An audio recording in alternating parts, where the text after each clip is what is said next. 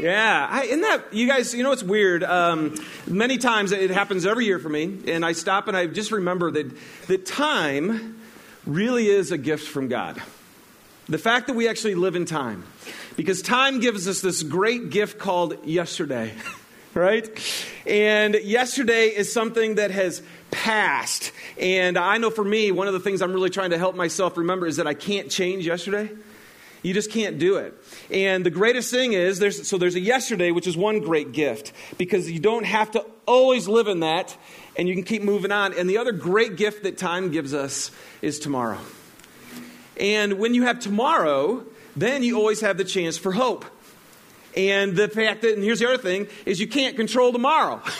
Can't change yesterday, and you can't control tomorrow. And yet, they're amazing gifts for us to know that you can wake up. Like even the fact that tomorrow is going to be a new day.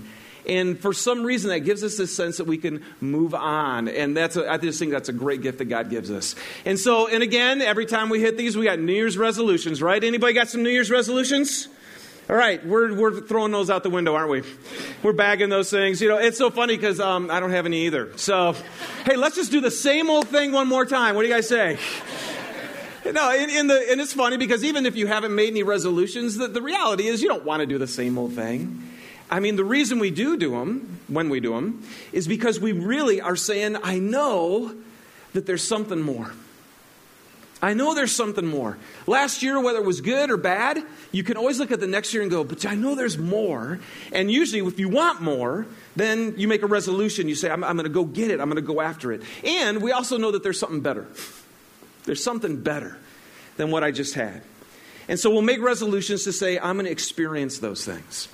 Okay, so as we go into this new year, one of my all-time favorite verses that just captured me early on, like after I really gave my life to Jesus Christ and started to experience Him in my life, I found this verse, John 10:10. Isn't that great? 10:10 too. Like perfect verse. And it simply says, Jesus said, I came so that you may have life and have it to the full. I came. What we just celebrated, all of Christmas that we just celebrated. Jesus says, I came so you could have life and so that you could have life to the full. And that's for me. I just know no matter what kind of year I've had or what kind of day I've had, I can always realize there's more. There's always more in Christ. There's always more, and it's always better, whatever He has for me.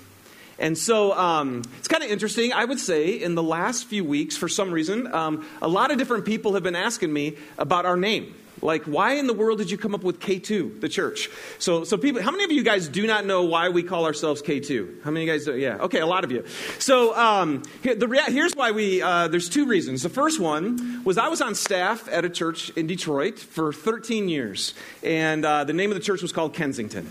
And so when we finally got this vision to come out here and plant this church, Kensington actually had, they still do, this grand vision to plant 40 multiplying churches by the year 2020. To plant these churches. And so Kensington actually fully supported our launch to move out here. And because of our relational connection, and I love the people there, and I loved my 13 years there, we decided to go K2 with the Kensington, the kind of their second move out into another place. So that's half of it. But the other thing is, how many of you guys have heard of K2 the mountain? You guys know? Yeah, okay. So I had heard about it, but I didn't know anything about it. And then I learned that K2 is the second highest mountain. Okay, it's not Mount Everest, it's the second highest, but it's the most difficult to climb. So Susie, who's kind of more into this stuff, she's shared a few of these things with me, that if you go up, a lot of people have climbed Everest, some people have died, few people have climbed K2, and lots of them have died. So you got to be pretty much nuts to go and climb K2. And you want an adventure? You climb, well, I guess Everest would be a good adventure too, but if you want to be a real adventure, you go K2. So anyway, we just said, you know what? I know for me that a living relationship with God, with Jesus Christ, has been nothing more than an adventure with me. And so when we went with this K2 theme, we just realized, man, that's the second reason we chose this thing. Because if you actually link your life with God, I'm telling you, you are going to experience so much more than you ever could have on your own. God, the creator of all things, supernatural. See, we have natural lives and people can live pretty amazing natural lives. But you throw God into the mix, you guys, and it gets supernatural. So that's why we chose the name K2. For our relational connection with our home church back in Detroit, but also because we're saying if we'll link our lives with God, we will go on an adventure that we had never imagined. Now, many of you have heard this illustration from me, but I can't not do it because every time I think about this value of ours, the thrill of following the Holy Spirit's direction, this is the first thing that hit me. How many of you guys like roller coasters? Any roller coaster lovers? All right, excellent. And how many of you hate them? All right, so it's usually about 2/3 to 1/3, okay? And I hated roller coasters when I was a kid. And when I was 8 years old, we went out to Disneyland. We drove in the paneling side station wagon. You guys remember those? Packed 7 of us in that thing and headed west and went to Disneyland. And my older brother and sister made me ride Space Mountain, okay? And just absolutely freaked me out. I don't know when it changed, but somewhere, probably getting into junior high, I got to the point where I loved roller coasters. And what I realized is there's really 2 different types of people. Those of you guys who hate them, like my dad, my mom made my dad ride a roller coaster once. And she said that he got off and she looked over at him and he literally was just green in the face. And you guys are like that. You know, if someone drags you in to ride a roller coaster, you're standing in line and you're usually going, hey, why don't you guys just cut in head? And, you know, you let other people in front and you go, I got to go to the bathroom. And you'll do anything to not get on that roller coaster. And then when you get there in line, where do you sit? Where does a scared person sit? No, right in the middle. Okay, you're right in the middle, and you sit in the middle, you take the seatbelt, and you squeeze it as tight as you can, you check the bar, right? And then you grab on for dear life, man. Your knuckles are white. You go click, click, click, click, click up that thing, and you're hating every minute of it. You hit that hill, and it's just, this blood-curdling scream. You hate it. You get off, and you say, I'm never doing that again. And then you've got the people who love them. I have friends years ago, Cedar Point. Anybody ever heard of Cedar Point? Okay, amazing amusement park back in Ohio. Whenever they had a new roller coaster, these 2 guys would camp out the night before to be the first people in the gate.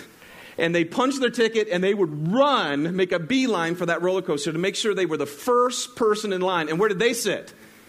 Okay, you either sit in the front or you sit in the back, right? Because then you're already flying by the time you go over the hill, right?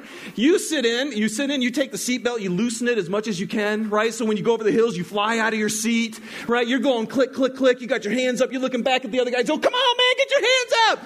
You go over the hill and it's, whoa, man, you love every minute of it. Every minute of it. And what I realize, you guys, is that is how many of us go through life. We've got half of us with our hand freaking out about the life that we're living, holding on for dear life. And the white knuckles are kind of really a symptom that just shows what's going on inside. We're full of anxiety. We're full of fear. We're full of so many things, and we're trying to make this thing work. And then you meet other people, and their hands are up in the air, and they're going through life, and we're both riding the same life. Now, everybody's got turns and twists and all the kind of stuff, and yet we can raise our hands and actually enjoy the ride. And for me, I do both. You know, I think most of us go, woo, right? You got one hand on the bar trying to control and then trying to trust God at the same time. It's so hard to live this type of life. In fact, it was so cool. We went down to a SeaWorld last month in Detroit. Oh, no, that wouldn't be Detroit. That would be Orlando. And have you guys been on the Manta at SeaWorld? Anybody? Okay, this is awesome, you guys. On the Manta, you hop in this thing and you step up and you sit and your feet dangle, okay? And then all of a sudden it goes like this. And you literally ride the roller coaster hanging upside like this, so just like you're Superman. So you sit, you go, you put your hands out like this, and you fly, and it's awesome. And you go up this thing, and the first hill you come down, as soon as you do that, you're going to do a perfect 360, just hanging upside down. Now, isn't that awesome? Dude, I mean, I'm telling you, the G-force, when you went on that thing, the G-force on your chest, I've never experienced anything like it. Every time I rode it, I'm like, yeah! You just love it. Now, can I ask you a question? Why in the world would you go like this, hanging with looking over the earth and do circles upside down? I mean, is that not nuts? Well, see, there's only one reason I would do that. And that's because, man, when you get in, they go, bam! And they click this thing overside, and they totally secure you so that you can just go for it. And see, guys, I think what God is saying, there's a couple things with the adventure with God. The first one is once you know that God loves you, once you know that he believes in you, that he created you, that he knows what he's doing with your life, once you understand Jesus Christ and the fact that his amazing love would die on the cross for people who don't even like him, for people who don't love him, for people like me and like you, anybody else running from God? You know, I used to, see, I wasn't running, trying to find God. I was trying to run away from God, and he just ran faster. And once you realize that God's love is demonstrated in this, that when you could care less about him, he would die for you. Then you just go, there's no way to lose that love. And once you know that, and you can put your hands out, and you can actually start to live a life of faith, which is what I want to talk to you about. Now, there's one other thing, because if you're going to consider what I'm going to teach you today, to literally live a life that will follow God, it is going to be an adventure. And the other illustration for me, whenever I think about this, is from a movie. Anybody seen Parenthood? Okay? All right. For those of you who have, this is a very interesting movie, but there's a great clip at the end. I want to watch this real quick.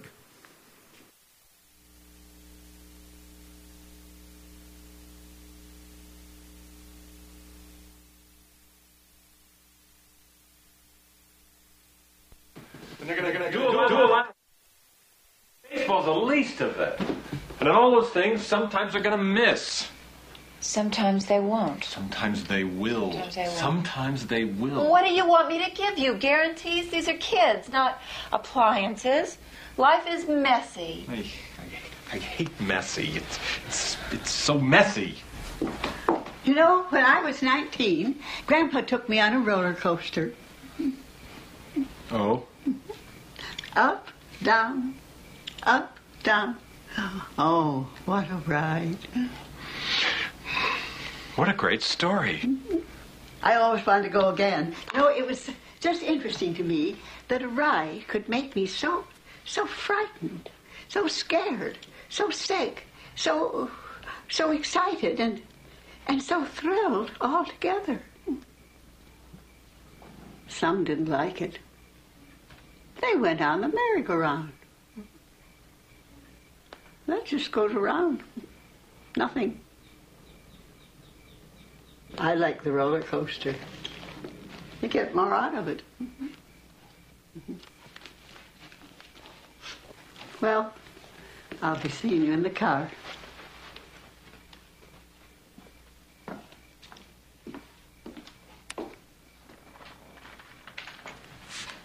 She's a very smart lady. Come on, Taylor, your ears are ready. Yeah, a minute ago I was really confused about life, and then Grandma came in with her wonderful and affecting roller coaster story, and now everything's great again.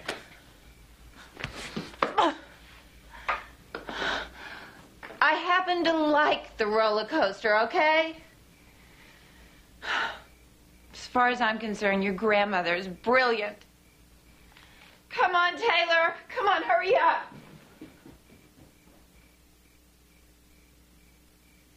Yeah, if she's so brilliant, how come she's sitting in our neighbor's car?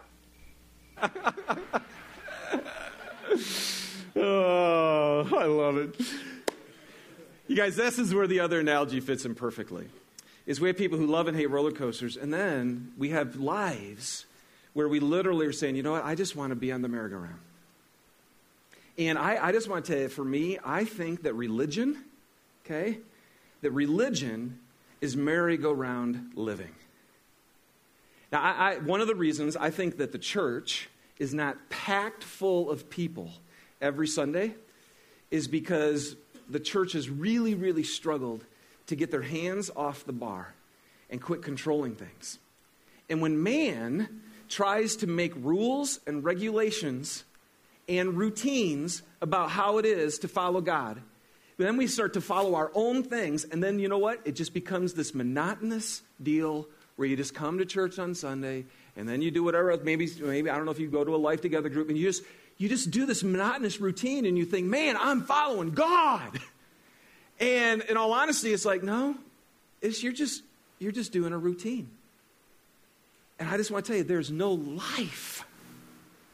There's no vibrancy. There's no supernatural power that happens when you just follow routine. Now, I'm not saying routine is wrong, because we do it. It's important to do things on a regular basis. It really is. But you do them to engage with God. See, that's like even quiet time. If you've hung around Christians at all, you'll hear them talk about quiet time. I use those terms too. There's this thing, it says, as soon as you follow Christ, one of the things you need to do is you need to go spend some time with him. And so people will do quiet time, and they'll read their Bible every day, which, if you've been around me, I say, you've got to do this. But you don't read the Bible like you're on a merry-go-round, okay? Well, you read a Bible, read a paragraph and go, hey, I did my religious duty for today, and put it down, and read a paragraph and put it down. No, you read the Bible so that you can engage with God, so that when he speaks to you and when he moves your heart, when something new comes into your mind and you discover more about who he is, you actually follow him. See, that's the roller coaster. The roller coaster is when you actually say, I'm going to follow what I just read. I'm going to follow the promptings of the Spirit. I'm going to engage with a God who's alive. Same thing with here on Sunday morning. To come on Sunday morning and just to learn things is good. It's important. But everything that we do here, our heart's desire, and I say this a lot, I don't want to just tell you about him. I want to introduce you to him. I want you, my goal for me for 2011, my goal for K2 for 2011 is that all of us would have this experience of actually engaging with the living God and following him. Because when you follow God, you guys, then God's stuff gets done. Would anybody be interested in some God stuff getting done in your life, in your marriage, in your kids, in your workplace, in your own heart? See, this is the stuff for me. It's like, man, religion just makes me want to go skiing, It really does. But knowing God is the greatest thrill that I've ever experienced in my life. And so you guys, start off this year, we just want to say, imagine if every single one of us was actually experiencing the thrill of following the Holy Spirit. Imagine, what would that look like if every single one of us was following the Holy Spirit? Two things would happen. The first one is you would begin to discover the plan that God has for your life. You would begin to discover what God wants to do in you. And here's the other thing that just blows me away, is the Holy Spirit works in all of us for a purpose too. And if every single one of us in here was following God's leading in our life, it would somehow, in 2011, it would be in a way that we wouldn't even be able to imagine. It would be more than we could ask or imagine. But he would knit our lives together, give us a common vision, and start to use us together to do way more in this world than we could ever do by ourselves. And anybody who's ever been on a winning team, not like Michigan and Michigan State yesterday, but if you've ever been on a winning team, when everything's gelled and you've come together, it's a great feeling. And that's why we wanted to start off 2011 with this value of saying, Lynn, let's imagine together what God would want to do through us. All right? So, what does it take to follow? What does it take to follow God? Just a few things. The first one is it takes faith. I'm just going to list these and I'm going to hit them later. It takes faith. You have to believe some things that are true about God to be able to follow him. The second thing, and this is probably the toughest one, is it takes humility. It takes surrender. See, to follow, because basically what human beings have to decide is, am I going to follow God or am I going to follow me? Usually.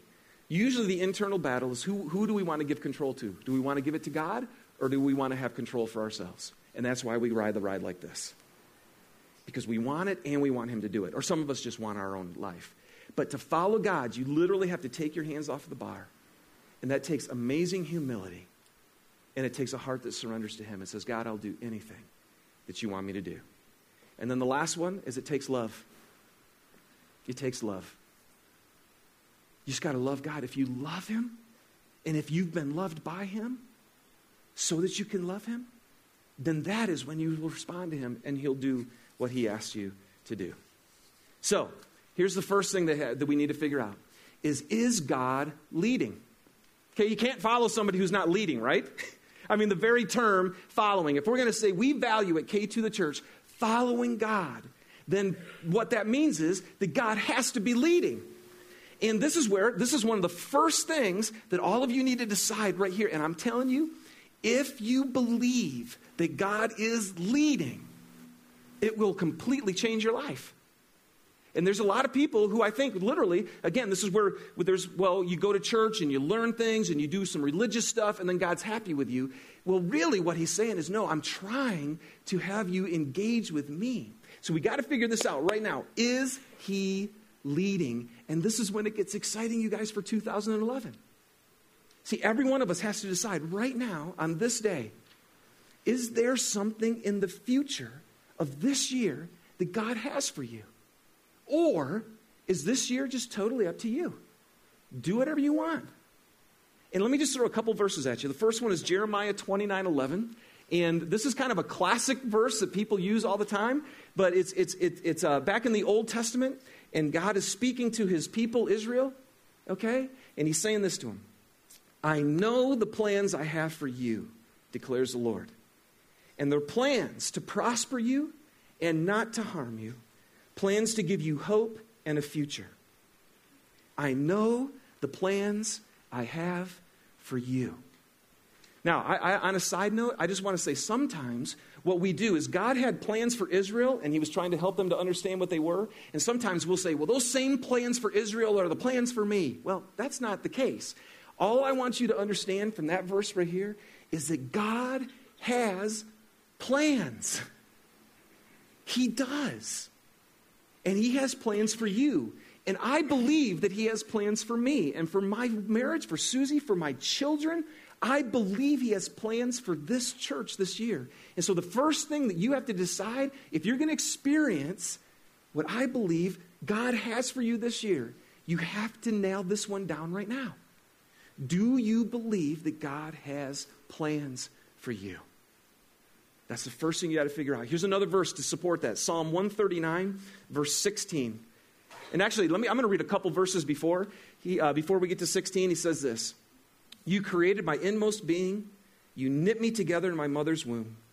I praise you because I am fearfully and wonderfully made. Your works are wonderful, and I know that full well. My frame was not hidden from you when I was made in the secret place, when I was woven together in the depths of the earth. So basically what the psalmist is getting to, you guys, is the reality that God was knitting you together in your mother's womb. Now look at verse 16. Your eyes saw my unformed body, and all the days ordained for me were written in your book before one of them came to be. All the days ordained for me were written in your book before one of them came to be. See, this is another thing you got to decide. Do you believe this or not? One of the things that I believe so deeply, based on Scripture and from my own personal experience, is there is no question, this whole value that we're talking about today, my life personally makes no sense if God didn't have plans for me and if he didn't ordain things for me before one of them came to be.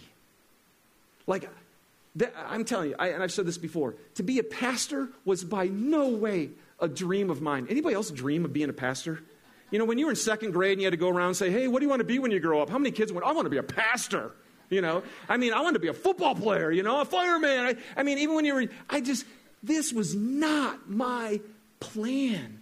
I now understand that when he was knitting me together, I believe this with all my heart, that he was saying, David Michael Nelson, I'm giving you these gifts, this personality, this family. You're going to grow up in this place because I have a plan for you.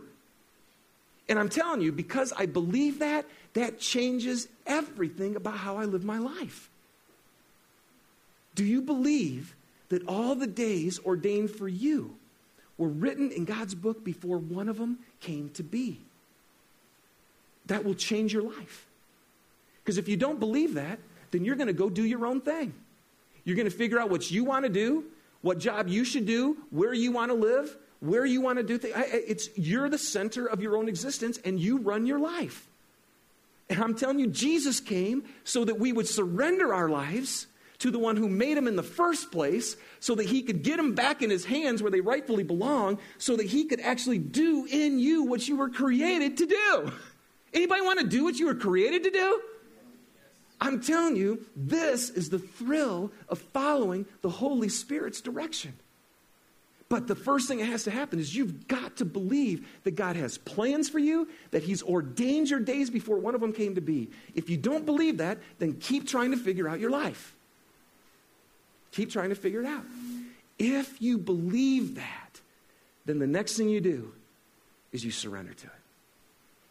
Now, that's the hardest thing right there. The hardest thing right there is to say, God, here's my life. Take it and do what you want to do with it. In 2011, you guys, here's what's so great. If you lived 2010 on your own, did your own thing, it's a new year. Even like yesterday. What was yesterday? Saturday the 1st. Even yesterday. If you lived yesterday for yourself, today's a new day. And God's mercies are new every morning. And you can surrender again today and say, God, today, I want your will for my life. Do you guys know that God's will too? It says that his will is good and pleasing and perfect. How's that sound? Good, pleasing, and perfect. And if you surrender to it, you can find it. And that's thrilling. You guys, and then the other thing that moved for me with this is because this is what God's done. If you open up this Bible, you guys, and read this, all you're going to find is every account in here is God leading and people following or not following. And that's what the whole Bible is about. I mean, that's Abraham, and that's Moses, and that's Joshua, and that's the prophets. These were men, and the reason they're in here is because when God said, hey, follow me and trust me, they did it. And then what did they see? They saw God do stuff that was supernatural. They saw God move. And I think there's just way too many of us, me included, who are just seeing way too much natural stuff. And when God wants to do something supernatural. And then the best follower of all, the best follower of anybody who ever walked this planet, of course, was Jesus. If you read the book of John over and over and over again, Jesus says, I do nothing on my own, but whatever the Father tells me to do, I do it. He says the world must learn this. I love the Father, and I do exactly what he tells me to do. See, and then what he does is then he gives us this gift. And he says, you guys, when Jesus came down and he called his disciples, what did he say? What did he say? Follow me. Follow me. See, at the core of all of you guys who are in here, who if you're deciding, if you're not a Christian yet and you're wondering what this whole thing is about, this is what it's about. And if you would raise your hand and say, I'm a Christ. In fact, lots of times Christian, even nowadays, has this really funky kind of baggage with it. So I'll say now lots of times, I'm a Christ follower. Do you guys know that's what a Christian is? See, if you're a Christian, it doesn't mean you go to church. It means you follow Christ. That's the heart and soul of what it is. John 10:27, Jesus said this, my sheep listen to my voice. I know them and they follow me. They follow me. John 12:25 and 26 says this, those who love their life in this world will lose it. Those who care nothing for their life in this world will keep it for eternity. Anyone who wants to be my disciple must follow me, because my servant must be where I am, and the Father will honor anyone who serves me. See, you guys, I don't know what's your, let's say this way. I'm not sure what your spiritual experience has been yet. I'm not sure what your religious experience has been yet, but I do know this, that all God wants from you, all he wants from you is your heart. He wants you to love him with all your heart, all your soul, all your mind, and all your strength. And Jesus said in John 14, he says, and if you love me, then you'll do what I command, and my Father will give you another counselor, the Holy Spirit, and he will be with you.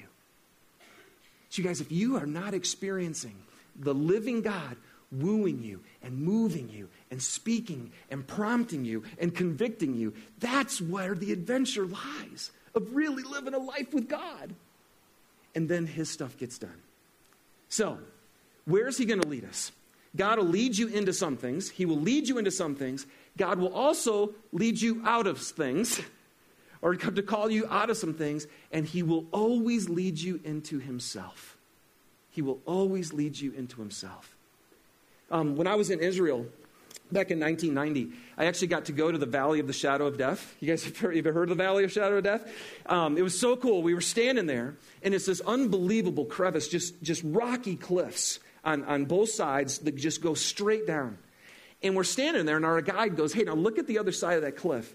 He goes, see all those lines on there? And you can see them. They're little paths all over there. And that's, I gave it away. They're little lines. And he says, you know what those are? We're like, no, we don't know. And he said, they're paths. He goes, shepherds actually lead their sheep on those paths. I mean, and again, I don't know if you can picture this. We live in the mountains, but I mean, we're talking cliffs with paths on them. And he said, now, there's mountain goats all over the place. And mountain goats live to climb these mountains. I mean, you've got the feet, the ability to do it. And he said, there are bones all over the place of dead animals on the bottom of the Valley of Shadow of Death. And he said, now, what do you think? Are they sheep bones or are they goat bones? He said, they're goat bones. Hey, you guys watch a sheep? I mean, you know how clumsy sheep are?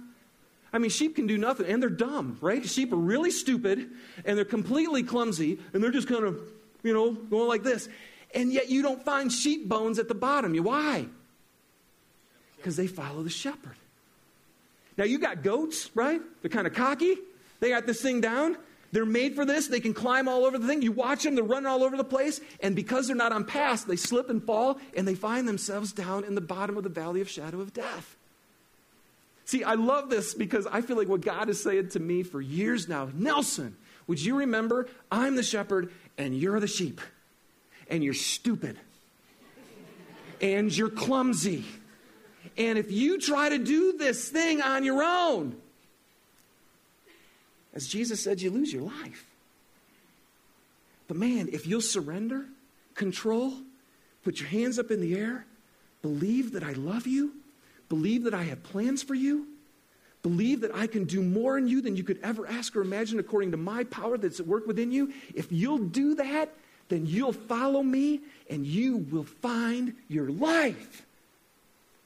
And when you let Jesus take control, you guys, the other thing that happens is you start blessing other people too. I think it was just 2 weeks ago, I woke up in the morning to have my quiet time. And I sat down and I started to open up the Bible and I started to pray. And as I prayed, you guys, I don't know if, again, I went through some major spiritual battle in that morning. And by the time I was done, I felt like I was the biggest loser on the planet of this earth. I go through these battles all the time where I feel inept at what I am, whether it's as this pastor of this church, as a teacher here, or whether it's with my family or as a friend. And next thing you know, I'm just beating the snot out of myself. Anybody ever go through that? And I was doing it when I was supposed to be meeting with God. I'm like, forget that. I'm not doing quiet time anymore. I'm kidding. But I got done. Now here's the deal. So I go into my day, and I'm completely struggling. Here I am. I'm trying to be a pastor all day and meet with people, meet with my staff. And it's mid-afternoon, and I get an email. And somebody in this church felt a prompting on that day to just send me an email. And to say, hey, Dave. And then she just went off, and she just shared. And everything she shared with me was like a counter punch to the lies that affected me that morning. I was actually meeting with Christian when the email came in, and I just, tears just hit my eyes, and they just started flowing down my face, and I just thought, you know what? Thank God for this person who was moved by the Spirit to send me an email. Changed my whole day. It was the warfare that I needed, that I couldn't pick up my gloves and punch. You guys ever felt like that? And somebody came up behind me and went, bam, and punched him for me. See, this is what God wants to do with us, you guys. He wants to prompt us and move us.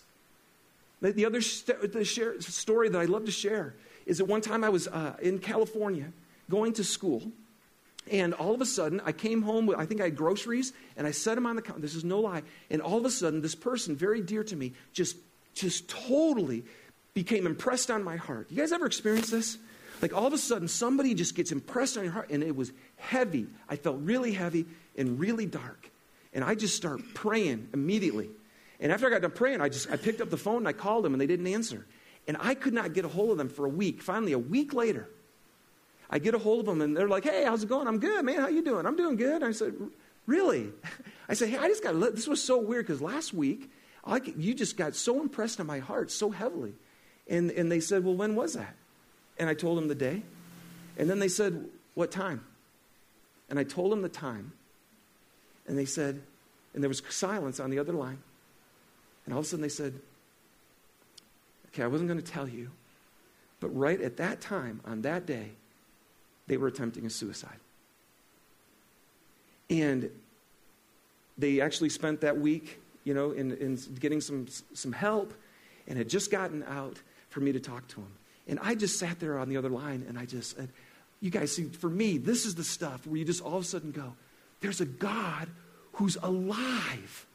It's not about just going to church. It's the realization that somebody from on the other side of the country can be moved by God to pray for somebody else because he knows what's going on in our life. And when we start following these promptings and sending the encouraging email or speaking the truth to somebody or moving to Utah to start a church, when you start doing what God is asking you to do and following him, he actually starts to become real and alive to you. And this is what's thrilling. And I just want to say, as for you and your life, for us as a church, I know this year, in 2011, that God has stuff that he wants to do through us. And I obviously, man, we're as screwed up as anybody else. That's why we say K2 is the church for the screwed up people. But what that means is we're trying to follow him. I want to tell you this. There is no staff meeting. There's no time when we don't gather together as a group of guys and work at the leadership of this church and say, you know what? We seek him. We believe with all of our hearts that he's the head of this church. And the head is the one who sends the messages to the body. And we're trying to say, God, what do you want to do this year? Because we know if we follow him, then his will gets done and not ours. And it's good and it's pleasing and it's perfect. And I believe that this year he wants to do the same thing in you. And the same thing in you.